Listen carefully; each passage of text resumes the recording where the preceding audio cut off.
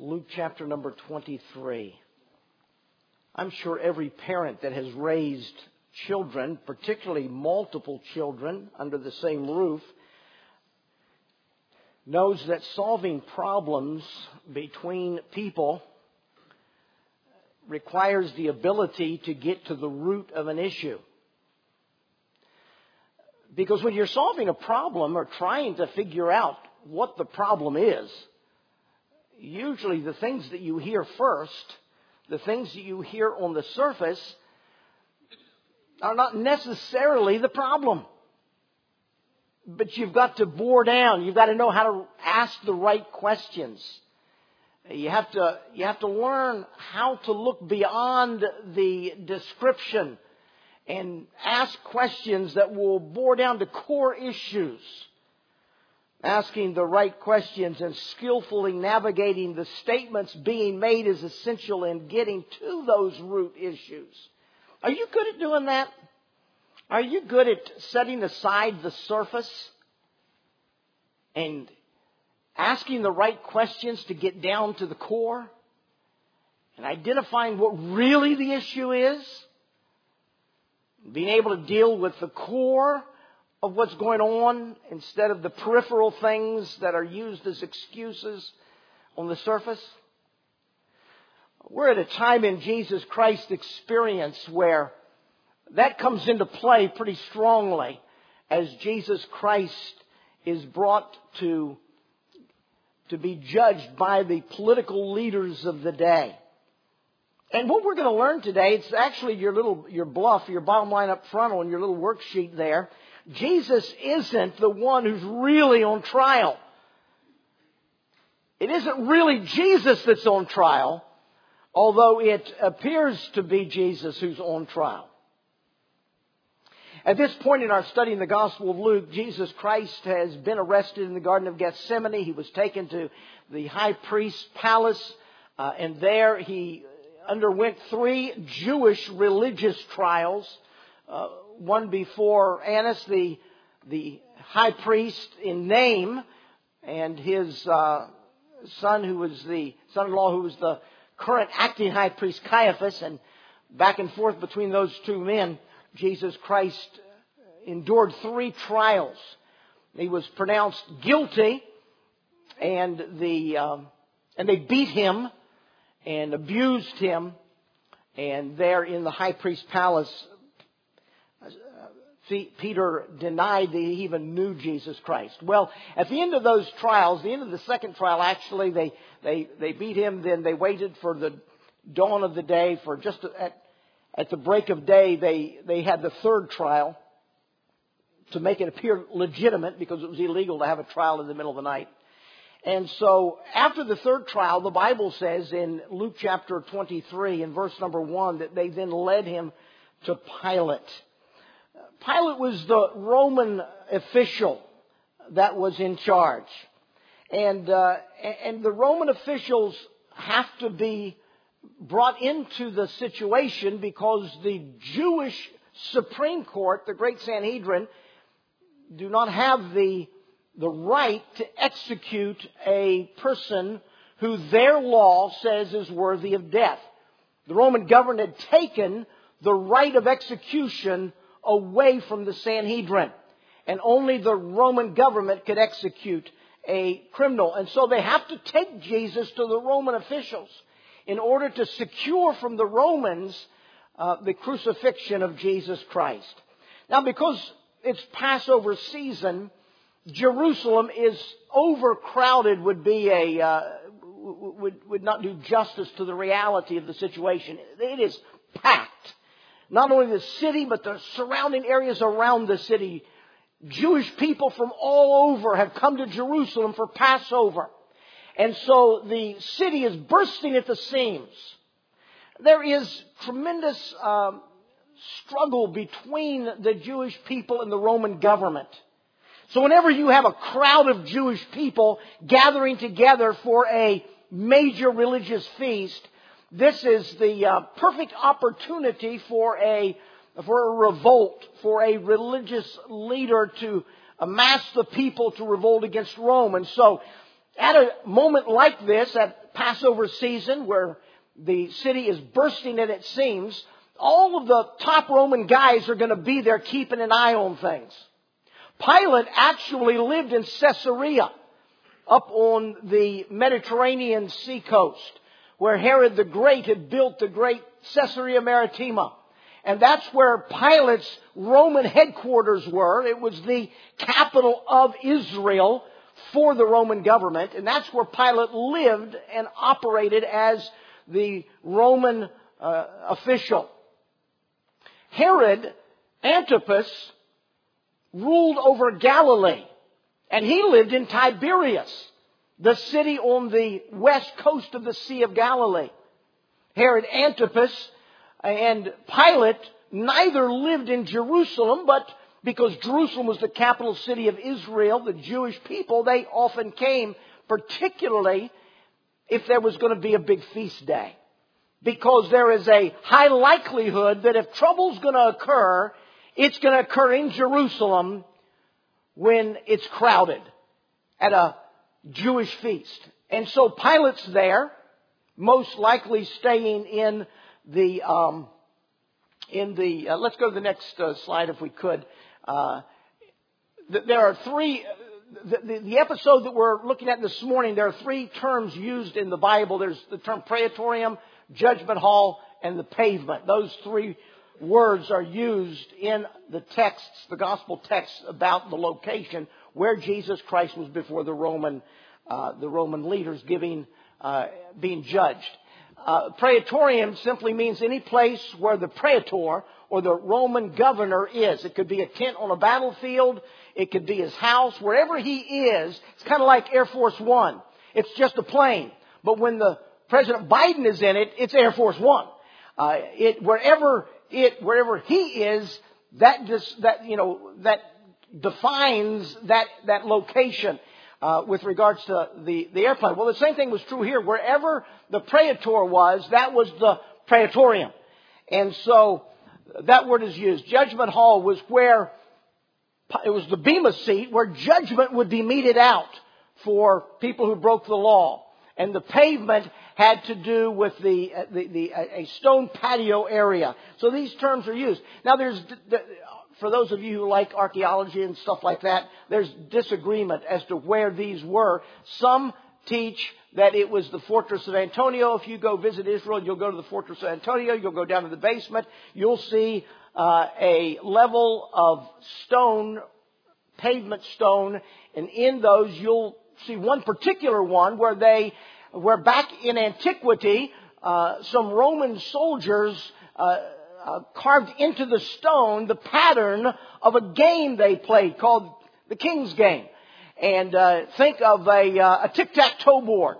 And it didn't look like it had circles and lines and they'd have dice. And it's where they would gamble and play games when they were just killing time there at that location. And that was put in, by the way, 135 years, 100 years after Jesus Christ was crucified, using stones they collected from elsewhere, so we don't know for sure that that's authentic.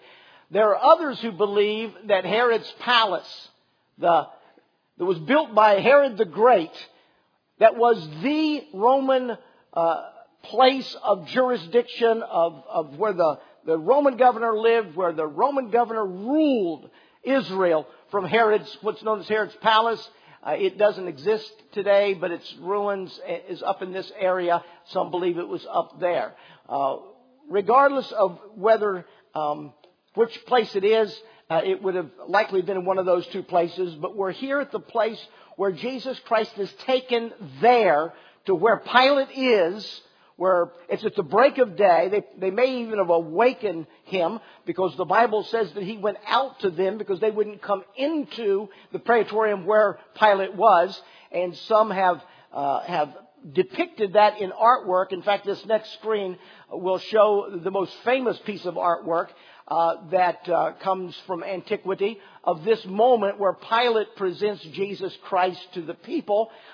This would have been a little bit later on in the morning, and makes the final judgment of Jesus Christ. But you can see he's on a balcony overlooking the people outside. The Bible says that the Sanhedrin would not go into the praetorium because that would defile them and they wouldn't be able to take part in the Passover later that day.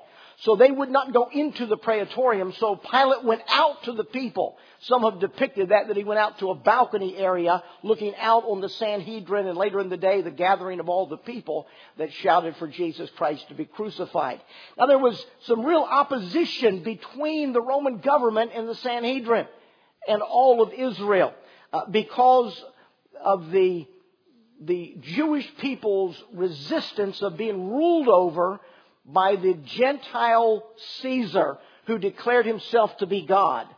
There was particular animosity between the Sanhedrin and Pilate, because when Pilate came into power, Pilate did some things that really, his efforts to make a name for himself, but it backfired on him and created some tremendous animosity between the Sanhedrin and Pilate that had repercussions all the way back to Rome. When Pilate visited Jerusalem the first time after he was granted the governorship of Israel by Caesar in Rome, he rode into town with an entourage of soldiers all on their Roman war horses with big standards, Roman standards, flags, and upon the top of them, big gold eagles representing Rome and a depiction of Caesar's face, a bust of Caesar on the top of each standard, which was their God. They worshipped Caesar. He was God to the Roman soldiers. And when Pilate rode through Jerusalem with the idol of Caesar prominently displayed, the Jewish people were irate with him for bringing idolatry into their city of Jerusalem. But that was only the first of a number of things that Pilate did. He installed a number of shields in Herod's palace on the western edge of Jerusalem that again depicted Caesar and the idolatry of worship of Caesar. That made the Jews so mad they actually traveled all the way to Rome to complain to Caesar personally at what Pilate was doing to create animosity between the Roman government and the people of Israel. Pilate did a number of things that really created a tension. And Caesar saw it. And Caesar Caesar sent an order to Pilate and said, get those shields out of Jerusalem, take them to Caesarea and display them in a pagan temple, but get them out of Jerusalem. And Caesar recognized that Pilate may not be the man for the job in Jerusalem. And so Pilate is on his last leg of his job security. And the tension is real, and the Sanhedrin knows, because of all the things that have happened, they know that Pilate is on shaky ground.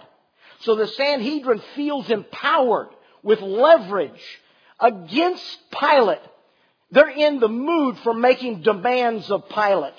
And they know that if they cause an uproar, that Pilate likely will lose his job. And so there is a political tension between the Sanhedrin and between Pilate. And it is this morning that the Sanhedrin shows up at his doorstep at the break of day, and they have Jesus in tow, who has been up for over a full day now. He was up all night last night.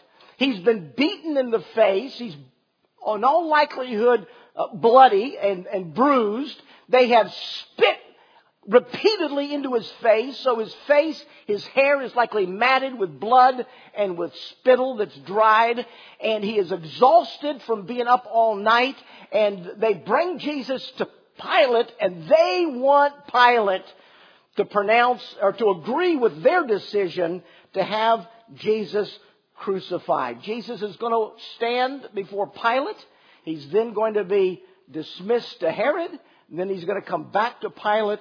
So this morning, Jesus Christ will go through 3 trials before the secular authorities of Rome. And the whole purpose of it is to be able to secure Jesus Christ's execution by the Roman authorities. Now, Pilate wants to defuse the situation. He doesn't want a revolt. He doesn't want this powder cake to explode. So he's looking for every way to defuse the situation and to be able to do the thing that is just and right as a governor of the jurisdiction, and yet to not be used by the Sanhedrin for a nefarious purpose. Now, with that said, I want you to see with me this morning that there are 3 issues at play. And they're very different issues. There are 3 issues at play here. And the first issue, I'll call it the real issue. You see, the real issue is that Jesus claimed to be God. When Jesus Christ, through the night, was being tried by the Sanhedrin in the high priest's palace, there was no talk of insurrection. There was no talk of not paying taxes. There was no talk of being a revolutionary that the Roman government needs to be afraid of. The whole judgment before the Sanhedrin was over Jesus Christ's claim to be God. In the second trial before Caiaphas and the Sanhedrin, recorded in Matthew 26, the Bible says that Jesus held his peace, and the high priest answered and said unto him, I adjure thee by the living God that thou tell us whether thou be the Christ, the Son of God. Jesus saith unto him, Thou hast said. Nevertheless, I say unto you, hereafter shall ye see the Son of Man sitting on the right hand of power and coming in the clouds of heaven. Then the high priest rent his clothes, saying, He hath spoke blasphemy. What further need we of any witnesses? Behold, now ye have heard his blasphemy. What think ye? And they answered and said, He is guilty of death. Understand the real issue. The real issue is Jesus God. That's the real issue. And the Sanhedrin tried him over whether or not he did in fact claim to be God. Because if he did claim to be God, he's a blasphemer. And according to Jewish law, a blasphemer is worthy of death and would be stoned to death under Jewish law for blaspheming, calling himself God. That's the real issue. Is Jesus Christ God? At the third trial, at dawn, before Caiaphas and the Sanhedrin, Luke 22 records, Luke 22:66, as soon as it was day, the elders of the people, the chief priests and scribes came together and led him into their council, saying, Art thou the Christ? Tell us. He said unto them, If I tell you, ye will not believe. And if I also ask you, you will not answer me, nor let me go. Hereafter shall the Son of Man sit on the right hand of the power of God. Then said they all, Art thou then the Son of God? And he said unto them, Ye say that I am. Again, that Jewish colloquialism that said, You said it. It's exactly what is right. Just as you said. And they said, What need we any further witnesses? For we ourselves have heard of his own mouth.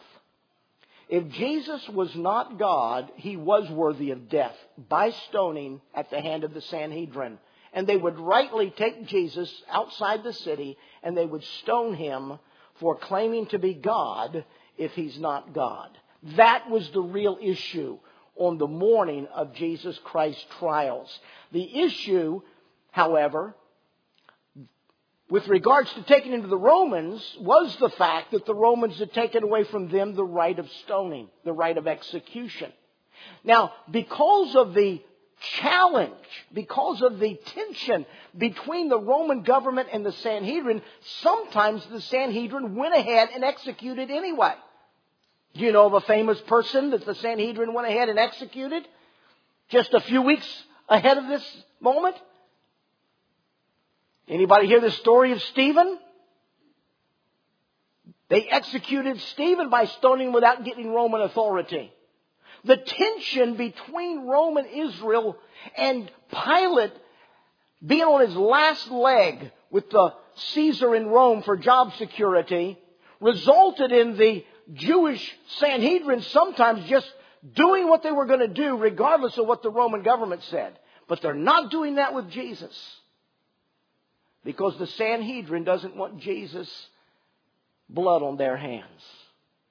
They know how popular he is. They know that if they kill him by stoning, that there's the possibility that Israel, the people that have followed Jesus and that are pro-Jesus, are going to be anti-Sanhedrin. So the Sanhedrin doesn't want to touch it with their own hands. So they're before the Roman government, and they want the Roman government to execute Jesus. Now remember, the Old Testament said he would die by crucifixion.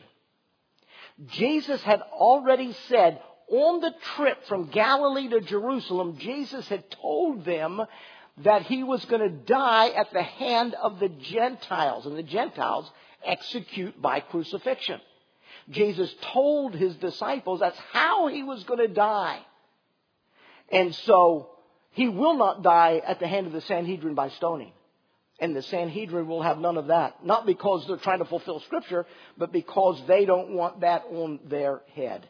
And so they bring Jesus to the Roman authorities to get their approval and execution.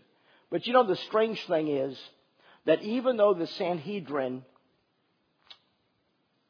had a legal reason to stone him over blasphemy if he isn't God, even if that's what they're trumping up overnight, finding Jesus guilty of blasphemy and declaring him worthy of death, remember that Caiaphas had earlier said, if we let this guy live, the Roman government is going to take away our place.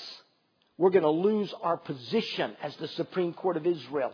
And remember, Annas and Caiaphas had a monopoly going with the bazaars of Annas. And so they were protecting their wealth. They were protecting their jobs. They were protecting their prestige. It's either Jesus or us. And so at the end of the day, it didn't matter to them whether he was God or not. They want rid of him, and they had said it. Plainly, they wanted rid of him. It's better that one die for the nation than the nation die under the Romans. And so we must execute Jesus Christ. And so they had a political twist to it, even though their presentation is all about Jesus' deity. They rejected Jesus' claim as to who he is.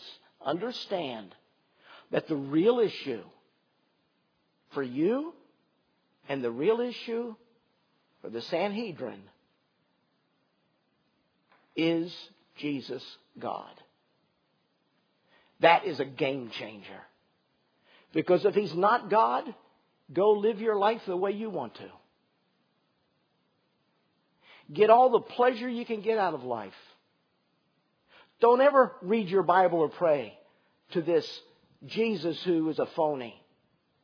If he claimed to be God but wasn't, go live your life and don't worry about eternity. But if he is God, that is the game changer of life.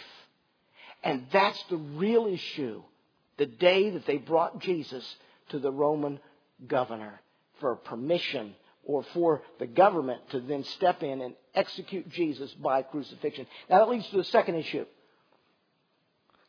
The second issue, I call this the political issue. This isn't the real issue, but it is the issue that is being discussed in our text this morning. The real issue is whether Jesus Christ is God or not. But the Roman government could care less about that. So that's not the political issue that they bring to Pilate. The political issue is you can't trust Jesus. He may lead a revolution. In verses 1 through 5 of our text, the Bible says in verses 1 that they led him to Pilate. Verse 2 said they began to accuse him. Now listen carefully to what the Sanhedrin tells Pilate. They arrested him because he's a blasphemer. They found him guilty of blasphemy. They condemned him to death for blasphemy. But when they take him to Pilate, they say in verse number 2, we found this fellow perverting the nation and forbidding to give tribute to Caesar, saying that he himself is Christ, a king. What? None of that was brought up in the 3 trials overnight. None of that is the reason that Jesus Christ is being put to death. Those are all political lies. Politics. It doesn't matter what the truth is. What matters is the outcome. It doesn't matter whether this is right or wrong. What matters is if we're getting killed. And so they lie. They go to Pilate and said, we're bringing him to you for you to rubber stamp our decision that he's worthy of death, and for you to take him and put him to death because you've withheld from us the responsibility or the privilege of executing criminals. Well, what's he guilty of? You can't trust him. He perverts the nation. He tells people not to pay their taxes. You don't have to go back many pages in your Bible. Earlier this very week, they asked him about taxes. And earlier this very week, he said, render to Caesar what is Caesar's. Pay your taxes. And here they, just days later, they go to Pilate and they lie to Pilate about why they want Jesus Christ put to death. Now, by the way, on the back of your little worksheet is a bit of where you put the text together to create the story. At the bottom of the second page, you see the book of Matthew, Mark, Luke, and John. And then you can see Jesus before Pontius Pilate the first time. Then he's before Herod Antipas. And then he's back before Pontius Pilate the second time. There's no one place in the Gospels you can read all of the dialogue and all that transpired. That gives you the opportunity in your Bible study to read the different Gospels and be able to dovetail them together. You can't read all of the details in Luke's account, but Jesus Christ before Pilate begins to be interrogated. Pilate takes Jesus inside the praetorium, begins to question him and interrogate him. He wants to know, are you a king? What is this that they've accused you of? Are you a king?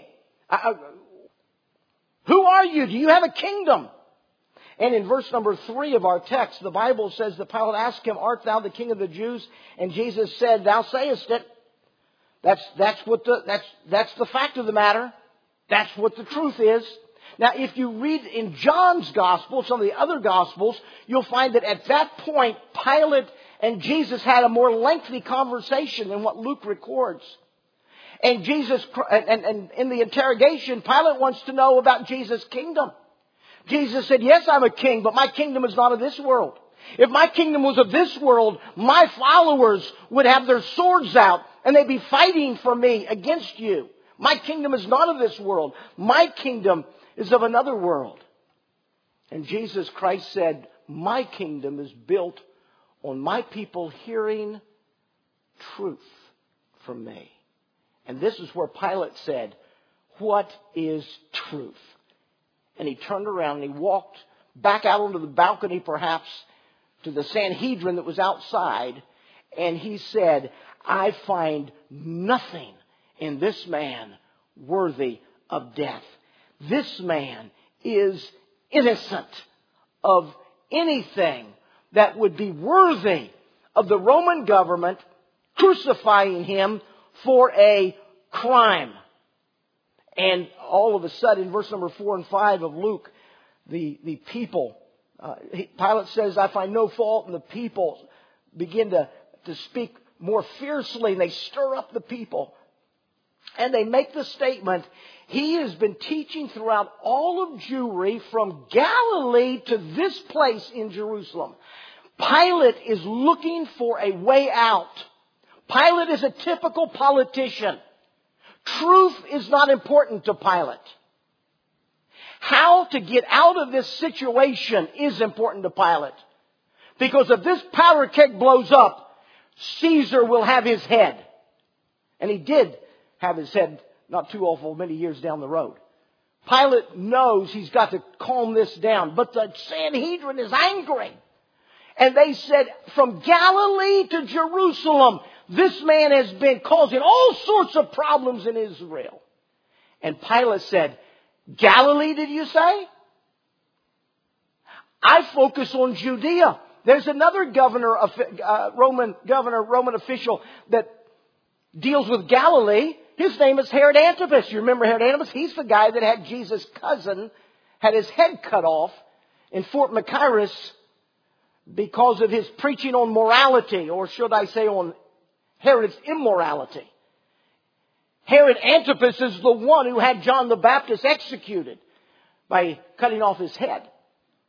And so Pilate says, Herod just happens to be here from Tiberias, because all the Roman governors are there in Jerusalem trying to keep everything calmed down so that they don't explode against the Roman government. And so Pilate does the politician act. He does the political thing to do. I'll pass the buck to somebody else. Let them deal with this hot potato.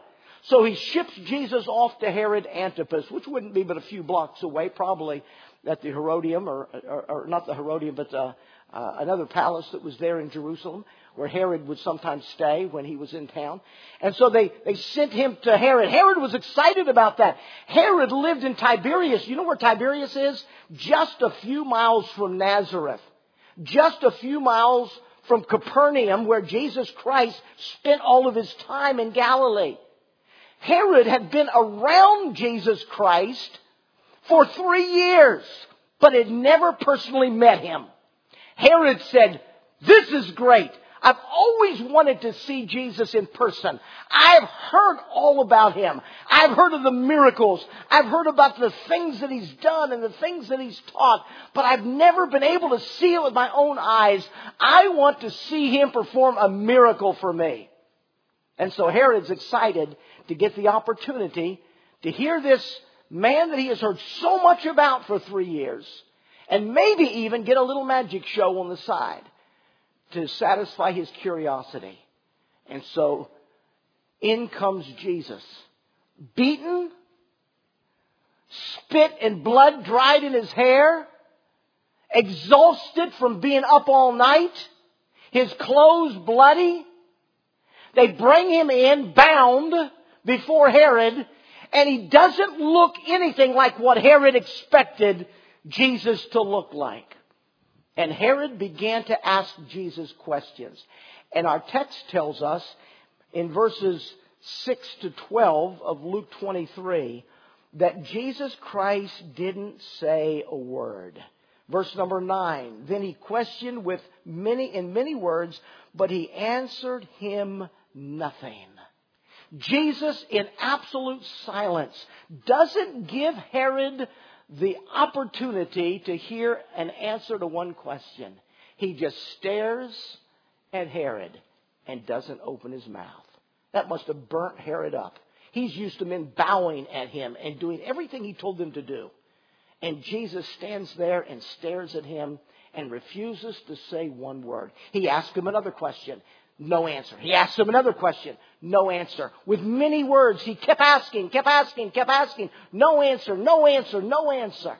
Finally, Herod got put out with Jesus Christ, and he had his men of war get a beautiful garment. They say that Herod used to wear white robes with silver threads in them. So when the sun reflected off him, he had a dazzling presence. He was an egomaniac, Roman governor that expected to be worshipped and bowed to.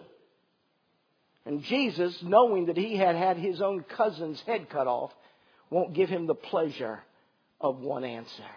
He just stares at him. Finally, Herod put out by Jesus' behavior, has his men of war put a gorgeous robe on Jesus Christ, and they begin to mock him, laugh at him, mock him for his demeanor, mock him for his appearance. And finally, when he got tired of the mockery and the laughter there, he sent Jesus back to Pilate. So in verse 13 of our text, Jesus Christ goes back to Pilate again the self-same day. Herod and Pilate becoming friends because of their common despicable attitude toward Jesus Christ, where they had been at enmity between themselves. As Greg mentioned to me this last week, isn't that amazing? Jesus brings people together even at a point like this. The presence of Jesus does bring people together, doesn't he? And he brought Herod and Pilate together that day. And so he's before Pilate the second time. This is the longer time before Pilate. Pilate has Jesus come back, and Pilate immediately looks at the chief priest, the Sanhedrin, in verse number 13. When he had called together the chief priests and rulers of the people, he says unto them, Ye have brought this man to me as one that perverteth the people.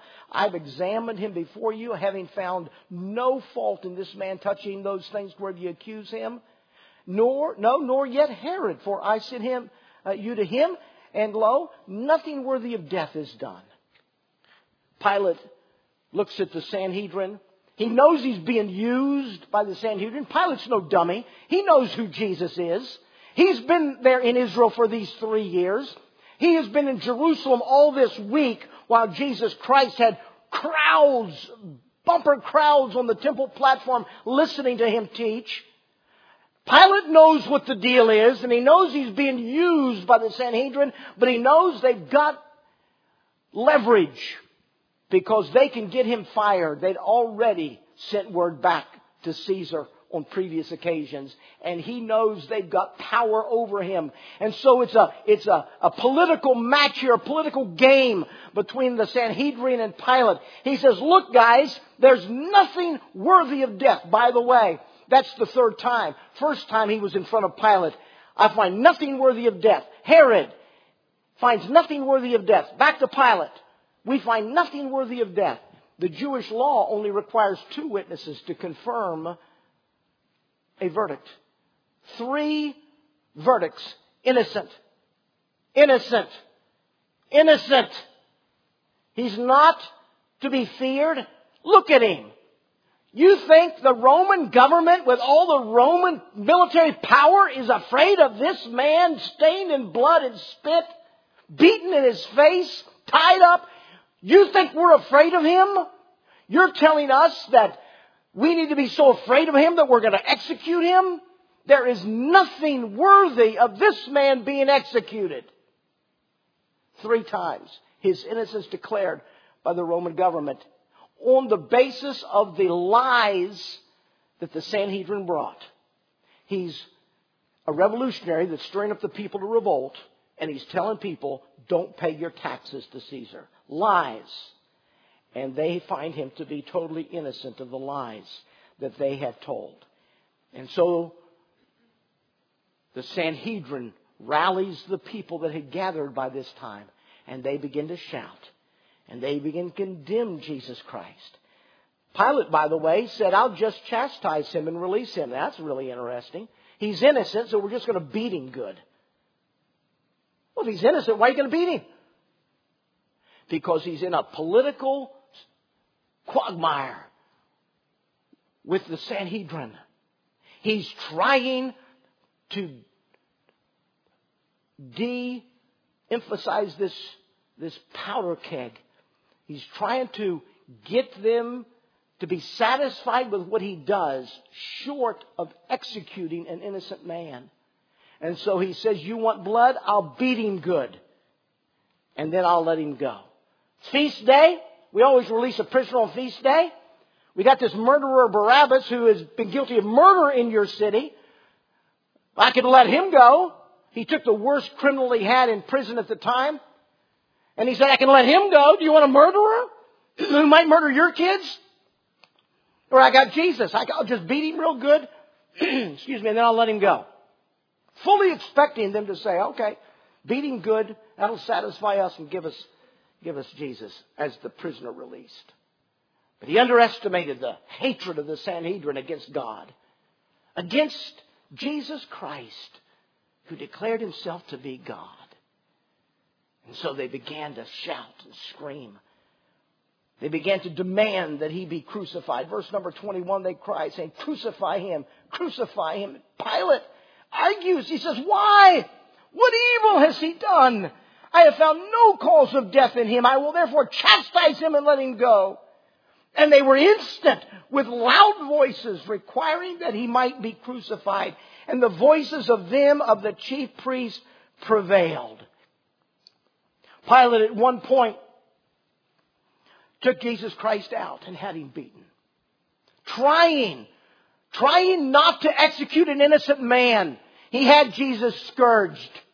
The horrible experience of scourging, where the Roman soldiers would take him, strip the robe off his back, lift his hands up in the air and tie them together to a post, sometimes so high that it lifted their feet off the ground, so they were hanging from that, their hands being tied, and with their body taut, they took the scourge, that short wooden pole with those bands of leather and pieces of bone and glass and metal attached to the end of each one. 2 or 3 different Roman soldiers, each with a scourge, would stand around, and one after another from different directions, one after another. It would oftentimes kill a man as his organs fell to the floor because of how much flesh they removed. Oftentimes they would wrap around the head and take out the eyes and the teeth. The horrible, horrible scourging. Maybe if I just beat him real bad. Maybe your bloodthirst for his execution will be solved. And I can come up short of executing by crucifixion an innocent man. And he brought him back out. And the picture doesn't really do a very good job, because Jesus Christ didn't look anything like that at this point in time. After all that he had endured through the night, the beatings, culminating with the scourging, and Pilate brought him out. Pilate said, this is the man. He's innocent. He's done nothing worthy of death. I'll release him to you. The people, crucify him. Crucify him. Give us the murderer of Barabbas, but crucify Jesus Christ. And finally, Pilate walked over to a bowl of water, and he washed his hands. He said, what's about to be done is a travesty of judgment. He is an innocent man. He doesn't deserve to die. But you lousy Sanhedrin have got me over a barrel. And the whole politics of this thing stinks. And you're using me to fulfill your bloodthirst against a man who claims to be your God and Messiah. By the way, by this time, in the second appearance to Pilate, the third of the 3 Roman trials, when Pilate was insistently trying to release this innocent man, finally the Sanhedrin came clean. After the lies they told about him as a revolutionary and as a tax dodger, finally they admitted, we have a law, and anyone who commits blasphemy is worthy of death. And they finally admit the real reason why they want Jesus killed, because he claims to be God. And Pilate washes his hands. He said, this is wrong. I'll not take responsibility for this. I'm innocent of the blood of this just man. Go ahead and fulfill your wicked desires. And he turned Pilate over to the Roman executioners for Jesus Christ to be crucified. The real reason is the question of the centuries. Who is Jesus Christ? The political reason. He's stirring up the people and telling everyone not to pay their taxes. That ought to get the Romans' attention, because if there's anything the Romans are concerned about is paying taxes and not causing trouble to the Roman government. The political reason. But how about the final reason? The personal issue. The personal issue. The personal issue is Jesus may change your life. You understand that Jesus wasn't really on trial this day. Pilate was on trial. Herod was on trial. The Sanhedrin was on trial. They were on trial with regards to what they would do with the eternal Son of God, Jesus Christ. They all failed and were guilty of disbelieving that Jesus is God, who came out of love to bring mercy and truth to people who are lost and need to be saved. Driven by love, driven by mercy, driven by compassion and care for the souls of people, Jesus Christ stands bloodied and spit upon and beaten and scourged. And everyone else is on trial as to what they'll do with Jesus Christ. Two famous statements come out of this series of 3 Roman trials. One is Pilate presenting Jesus and saying, "Behold the man." What are you going to do with him in your life? What are you going to do with him, Sanhedrin? Behold the man. What are you going to do? And the second famous statement that comes out of this series of trials is the expression that Pilate made when Jesus Christ said, "I'm here to speak truth." And Pilate said, "What is truth?" Those two questions, behold the man and what is truth, boiled down to the issue of all issues. What are you going to do with Jesus Christ? Is he really God? Is Jesus, the one who was crucified, really the man who came and gave his life for you? And the real issue is a personal issue about your life, because it's not Jesus on trial. You're on trial. And every time we come in the context or in the face-to-face with Jesus Christ, I am on trial. What will I do with this one who claims to be God? Eternal God. Do I believe that he's the one who gave himself for me? And do I believe that's true? And will I take that truth and will I act upon it in my life personally? Who is Jesus Christ?